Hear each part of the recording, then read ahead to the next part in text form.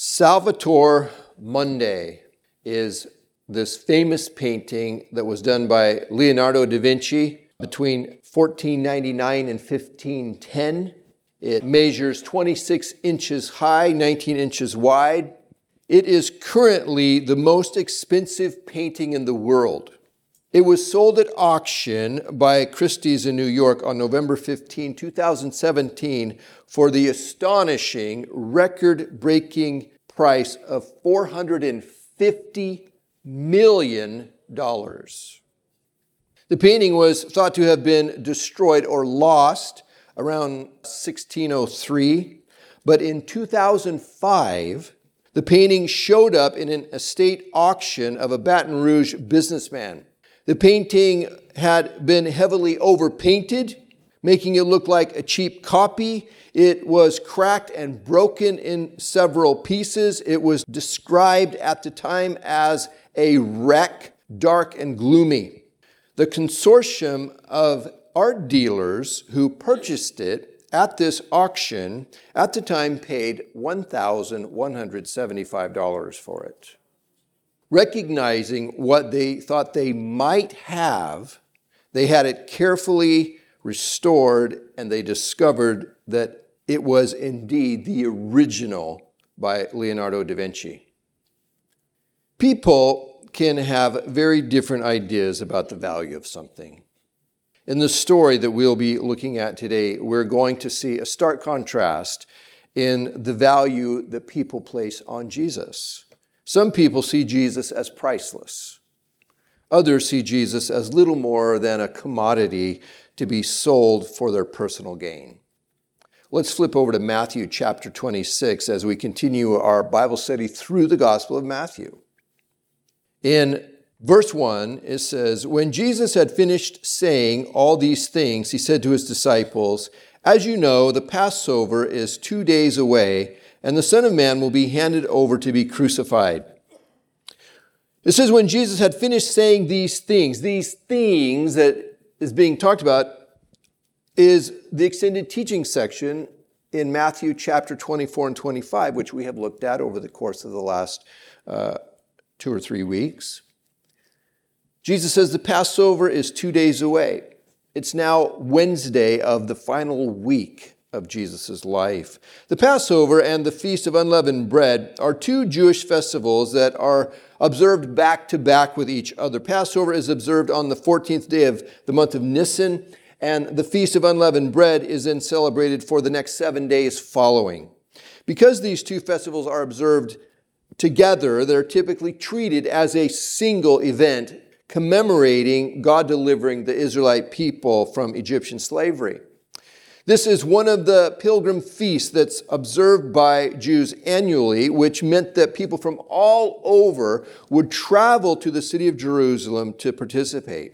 The population of the city swelled by several times during this festival, stretching it to capacity with out-of-towners.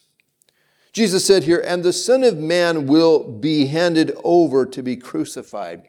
I want us to see that Jesus is fully aware of the plot by the religious leaders to have him killed.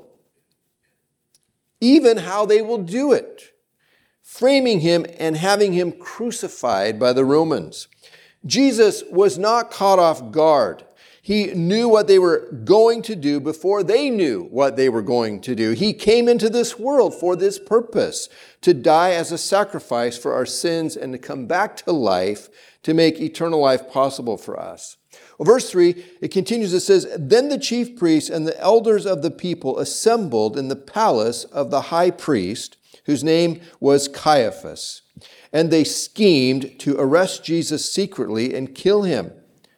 But not during the festival," they said, "or there may be a riot among the people."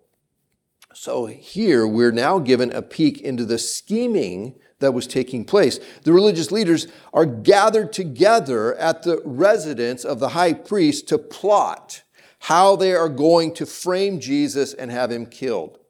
They decide they will wait until after the Passover festival to put their plan into action, though.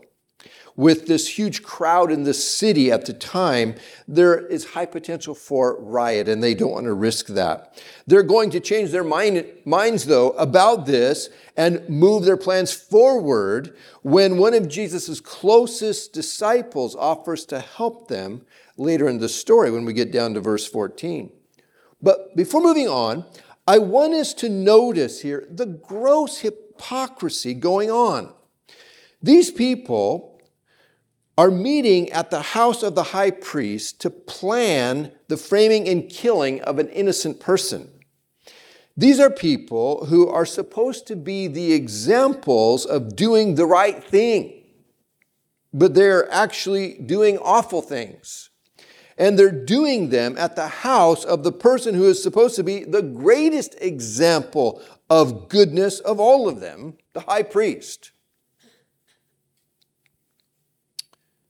The scene changes now from this dark seat of power in the city of Jerusalem to the small town of Bethany, about 2 miles east of Jerusalem, situated on the other side of the Mount of Olives. In verse 6, it says, "While Jesus was in Bethany, in the home of Simon the leper, a woman came to him with an alabaster jar of very expensive perfume, which she poured on his head as he was reclining at the table."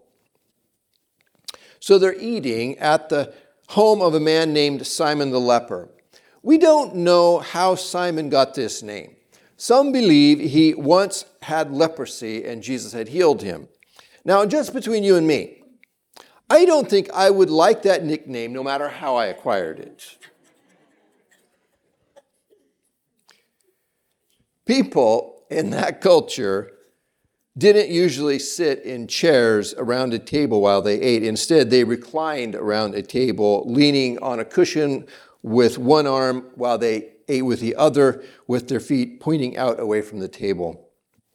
And this is the scene that we have here. While Jesus and the other people are reclining around the table eating, a woman takes a bottle of very expensive perfume and she pours it on Jesus' head and feet.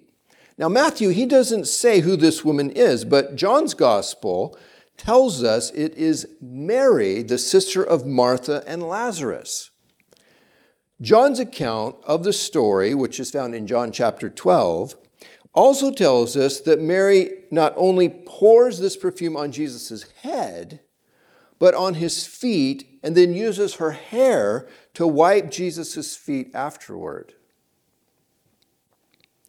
We learn in Mark's telling of this story that this bottle of perfume was worth more than a year's worth of a common worker's wages. So think about your own life for a moment to put this into perspective. The amount of money that you make in a year's time working full time. Think about what that amount is, what your salary for a year is. That perfume is valued at that price.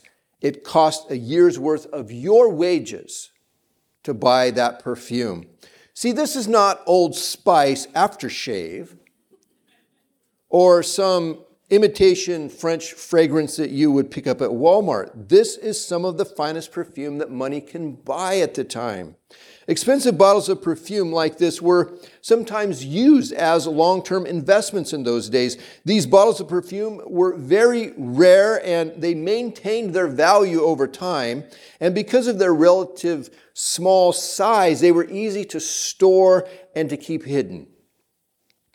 This perfume may have been Mary's life savings, her retirement fund, her nest egg, a family heirloom, a large inheritance. This perfume, it represents her financial security in this life. And what does she do with this very expensive perfume? She doesn't put a little behind Jesus' ears, dab a little of it here and there on his feet. Instead, she pours the entire bottle out on his head and his feet, as if it were little more than ordinary water. The house is filled with its fragrance. This is a beautiful expression of Mary's love for Jesus. She's giving him what is most likely the most valuable material thing she owns. Well, not everyone appreciates what she's done here. Far from it. In verse 8, it says, when the disciples saw this, they were indignant. Why this waste, they asked. This perfume could have been sold at a high price and the money given to the poor. So we have some of the people who are present. They're outraged at this gross waste of this very expensive perfume. They say, why this waste? This perfume, it could have been sold at a high price and the money given to the poor. And on the surface, this sounds like a very legitimate criticism, doesn't it? I mean, this represented a lot of money that has been literally splashed around. Matthew identifies the people who are criticizing Mary's actions and complaining about this waste of the perfume. It's Jesus' own disciples. We learn from John's telling of the story that the person complaining the loudest among them is Judas Iscariot, the disciple who will betray Jesus. Again, Mark's telling of the story says they rebuked Mary harshly for what she has done. Have you ever noticed how pious and generous people can be with other people's money and resources? Whose perfume is this? Well, it's Mary's perfume. Who decides what is done with this perfume? Mary, of course. I've observed that the people who are the stingiest with their own money are often the quickest to volunteer other people's money to be donated for the cause. And it's the stingiest people who tend to be the most judgmental of others about how they are using their money. Our judgmental attitude can reveal the true nature of our own heart, can't it? What appears to be a heartfelt concern for the poor, expressed by Judas and the other disciples, is really hypocrisy and spiritual blindness. If they really wanted to do something for the poor, then they should do something for the poor, no matter what Mary may or may not be doing with her own resources. Telling others what they should be doing is not a substitute for us doing it ourselves. See, we don't get points for telling others what to do. It's one of the hazards of my job. I'm up here telling you what to do. But if I'm not doing it myself, I'm in big trouble because I don't get points for telling others what to do. I have to do it myself. Sadly, they fail too to appreciate this beautiful expression of worship by Mary. They're blind to what is going on here on a spiritual level. They don't recognize the significance of these last moments that they are having with Jesus. Jesus is going to die for them in a couple of days, but they're unaware of that. They've not understood the very plain statements that Jesus has made on several occasions about his rejection, his suffering, his death. Verse 10. Aware of this, Jesus said to them, "Why are you bothering this woman? She's done a beautiful thing to me." So Jesus, he immediately comes to Mary's defense. He tells them they should be commending her for her actions rather than condemning her. What they call a gross waste, Jesus calls a beautiful thing. This comes as a shock to them. Before Jesus weighs in on what is happening, Mary's critics were convinced that they were in the right and she was clearly in the wrong. They thought that they possessed the moral high ground on this situation. They were the ones with the good intentions here, caring for the poor. They had expected to hear Jesus commend them, saying something like, "You guys have made a very insightful and important point here. Indeed, this perfume should have been sold and the money used to feed the poor." What were you thinking, Mary? What have you done? Wasting this. This is a very foolish thing you've done. But that's not how Jesus responds. We can be so out of step with Jesus about what's important, can't we? I mean, I'm ashamed to admit how many times I have felt so right about something and learned later how foolish and wrong I was. Consider what Mary has done in comparison to what these others suggest should have been done. Their suggestion clearly has all of the markings of a good deed. Selling the perfume, using the proceeds to feed the poor. What Mary has done with the perfume is an extravagant expression of love. Which one does Jesus praise? Mary's. We naturally tend to gravitate toward religiously minded good deeds, to affirm ourselves before God and others, to feel good about ourselves. But that often leans towards a self-centered, self-justifying salvation, doesn't it? What the Lord wants from us is our love and our depending on Him and what He's done for us. Does He want us to do good deeds? Of course. But not as a means of justifying ourselves before Him and others. Our good deeds ought to be done as an expression of love for the Lord and for others. Jesus continues in verse 11 and He says, "The poor you will always have with you, but you will not always have me. When she poured this perfume on my body, she did it to prepare me for burial." Now, just to clarify, Jesus is not implying in any way that we should not be concerned about the poor. The Bible clearly teaches the importance of helping the poor. Proverbs 14:31, for example, says, "Whoever oppresses the poor shows contempt for their maker, but whoever is kind to the needy honors God." 1 John 3:17, "If anyone has material possessions and sees a brother or sister in need, but has no pity on them, how can the love of God be in that person?" Jesus is saying they will have many opportunities to help the poor, but Jesus will not be with them much longer. In less than 2 days, He's going to be put on trial, condemned, and nailed to a cross to die. In addition to this act of Mary's being an expression of her love and her worship of Jesus, He says it is also a preparation of His body for His burial. That's interesting.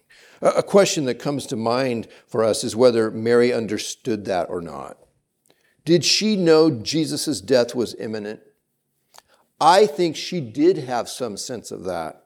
See, Mary was always a good listener to Jesus. Do you remember the story in Luke 10 of Martha and Mary?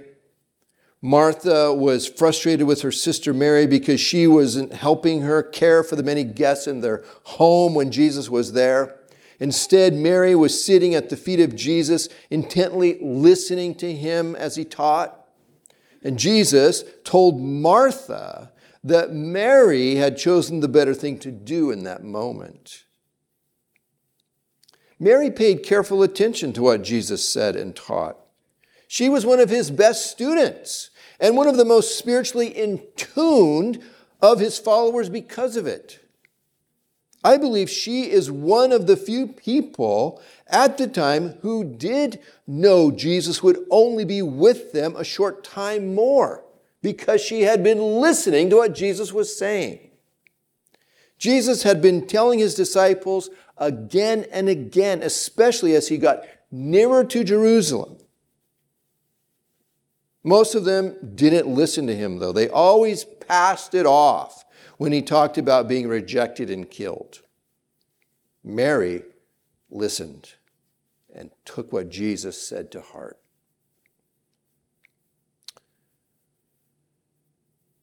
One of the difficult things about someone dying who we care a great deal about is not having the opportunity to tell them all the things that we wish we had before they died.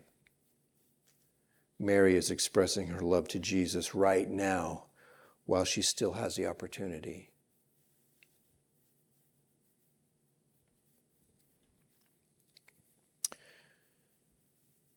Verse 13, Jesus says, "Truly I tell you, wherever this gospel is preached throughout the world, what she has done will also be told in memory of her."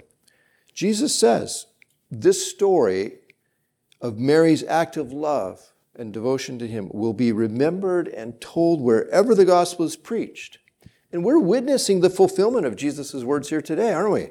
Because here we are, we're telling the story of what she did. Now, before we move on, I would like to compare this story with another little story which both Mark and Luke include in their gospel books, which I think helps us take hold of an important underlying lesson here. Over in Mark chapter 12, verse 41, we have this little short story. It says, Jesus sat down opposite the place where the offerings were put and watched the crowd putting their money into the temple treasury. Many rich people threw in large amounts, but a poor widow came and put in 2 very small copper coins worth only a few cents. Calling his disciples to him, Jesus said, "Truly I tell you, this poor widow has put in more into the treasury than all the others. They all gave out of their wealth, but she, out of her poverty, put in everything, all she had to live on." In the story about this poor widow who put the 2 tiny coins into the temple offering, many of the people watching, I'm sure, were thinking it was a useless gift. They were thinking, what can be done with a few pennies? In the story about Mary pouring this very expensive perfume on the head and feet of Jesus, those watching, they criticize her and they complain that it's a foolish and gross waste. Well, the poor widow, she had given to the Lord all that she had to live on, Jesus said. Mary here, she gave the Lord the most valuable thing she owned. Jesus praises both of these people for their sincere devotion and love. Neither of them concerned themselves with the risk or costs involved. They simply loved the Lord. Jesus doesn't simply look at the human wisdom or practicality or ingenuity of our acts. He looks at the love for him that's expressed through them, no matter how small or great those acts might appear to be. Jesus said the greatest commandment is to love our God with all our heart and with all our soul and with all our mind and with all our strength. And this is what we see these 2 people do. In verse 14 of Matthew 26, the scene changes again. It says, "Then one of the 12, the one called Judas Iscariot, went to the chief priests and asked, 'What are you willing to give me if I deliver him over to you?'" Talking about Jesus.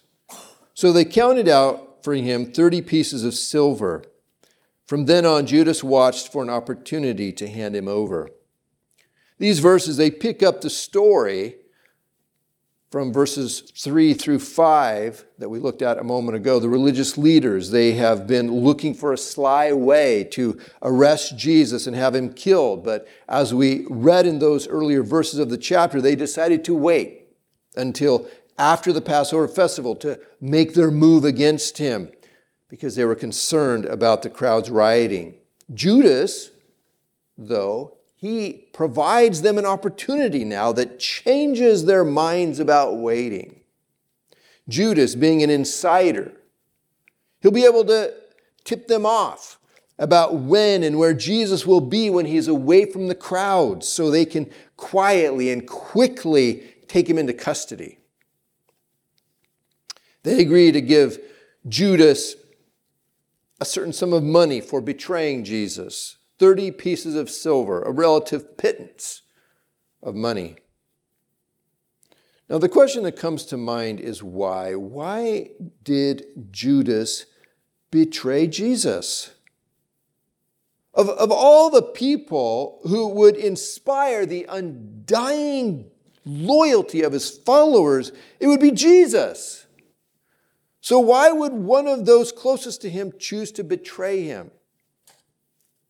Well, first, make no mistake, Judas made his own choice to betray Jesus. Although his betrayal of Jesus was foretold in prophecies centuries before it happened, he was not some kind of robot being swept along by a predetermined fate that had to be fulfilled, himself having no choice in the matter. Nor was Judas being controlled by Satan, forced to act against his own will. Judas was responsible for his actions, even though those actions also corresponded with prophecy and the will of Satan. Judas chose to do what he did, and he was responsible for it. So did Judas betray Jesus for the money? 30 pieces of silver? Seems like he sold himself pretty short on the deal, if that were the case, but maybe. He was the treasurer for the group, and not a very honest one. John tells us that he was a thief, and he used to regularly help himself to what was in the group's money bag. Was Judas in league with one of the radical political groups wanting to overthrow the Romans? So maybe he was thinking that by having Jesus arrested, he would be pushing Jesus to begin a revolt against Rome. Maybe. Doubtful. There were also forces in the spiritual realm at work in Judas's betrayal. Luke 22:3 and John 13:27 both tell us that at this time Satan entered into Judas. This was not just some little conflict between the Jewish religious leaders and Jesus over some ideological differences that they had with each other. In reality, this conflict is cosmic in scope. It's a battle between God and his good intentions to save us versus Satan and others who want to forever imprison people in sin and death.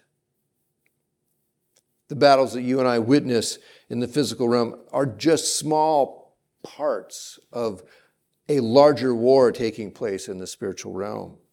Satan wanted to destroy Jesus. He was working with and through the religious leaders and Judas to carry out his assault on Jesus. Satan knew Jesus is God the Son, and he knew Jesus had come to destroy his work. What Satan didn't realize at the time was that by killing Jesus, he would be playing into God's hands, sealing his own fate and ultimate defeat, and helping to secure the salvation of humanity. God took what was intended for evil and used it for good. God's sovereign will is being realized even through the sin and evil of those bent on killing God's Son, Jesus.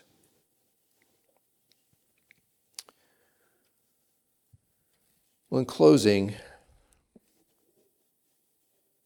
there was a big difference in the value that Mary and Judas each placed on Jesus. To Mary, Jesus is priceless. Mary gives the most valuable thing she has to Jesus as an act of love and worship. For Mary, Jesus is everything. To Judas, Jesus was a means to an end. He sold Jesus out for 30 pieces of silver. For Judas, Jesus was a tool to get what he wanted.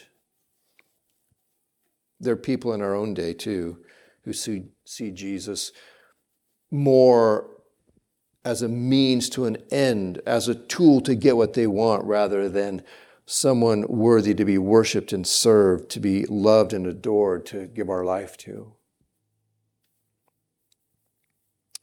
I'm reminded of two small parables that Jesus told in Matthew chapter 13. 13:44, Jesus said, "The kingdom of heaven is like treasure hidden in a field. When a man found it, he hid it again, and then in his joy went and sold all he had and bought that field.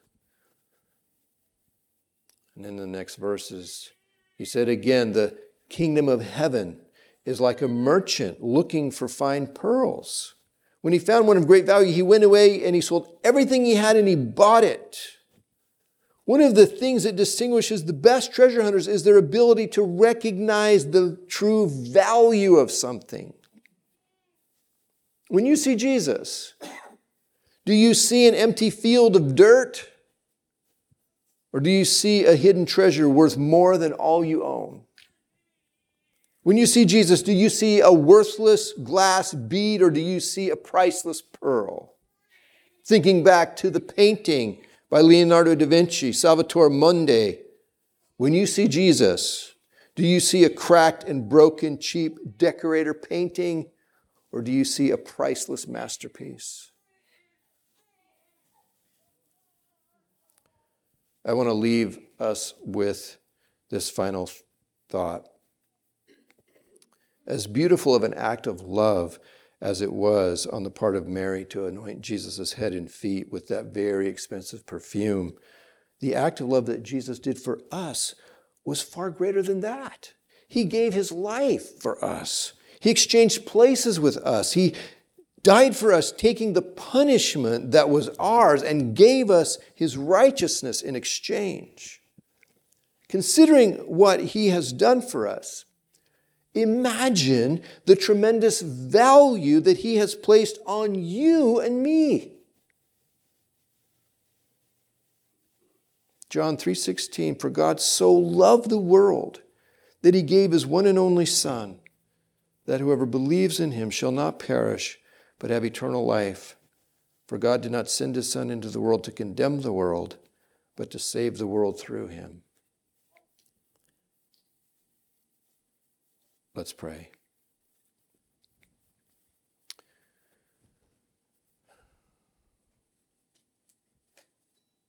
Lord, we thank you for this story of this beautiful expression of love by Mary, and also the heartbreaking act by Judas.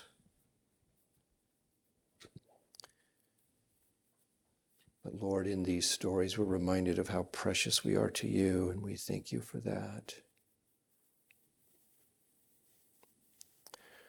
Lord, help us to value you and to see you as a great treasure worth all of our life for.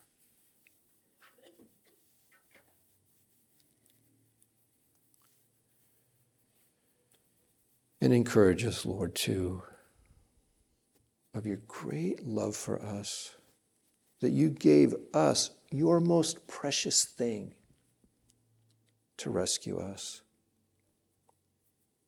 Thank you, Lord, in Jesus' name. Amen.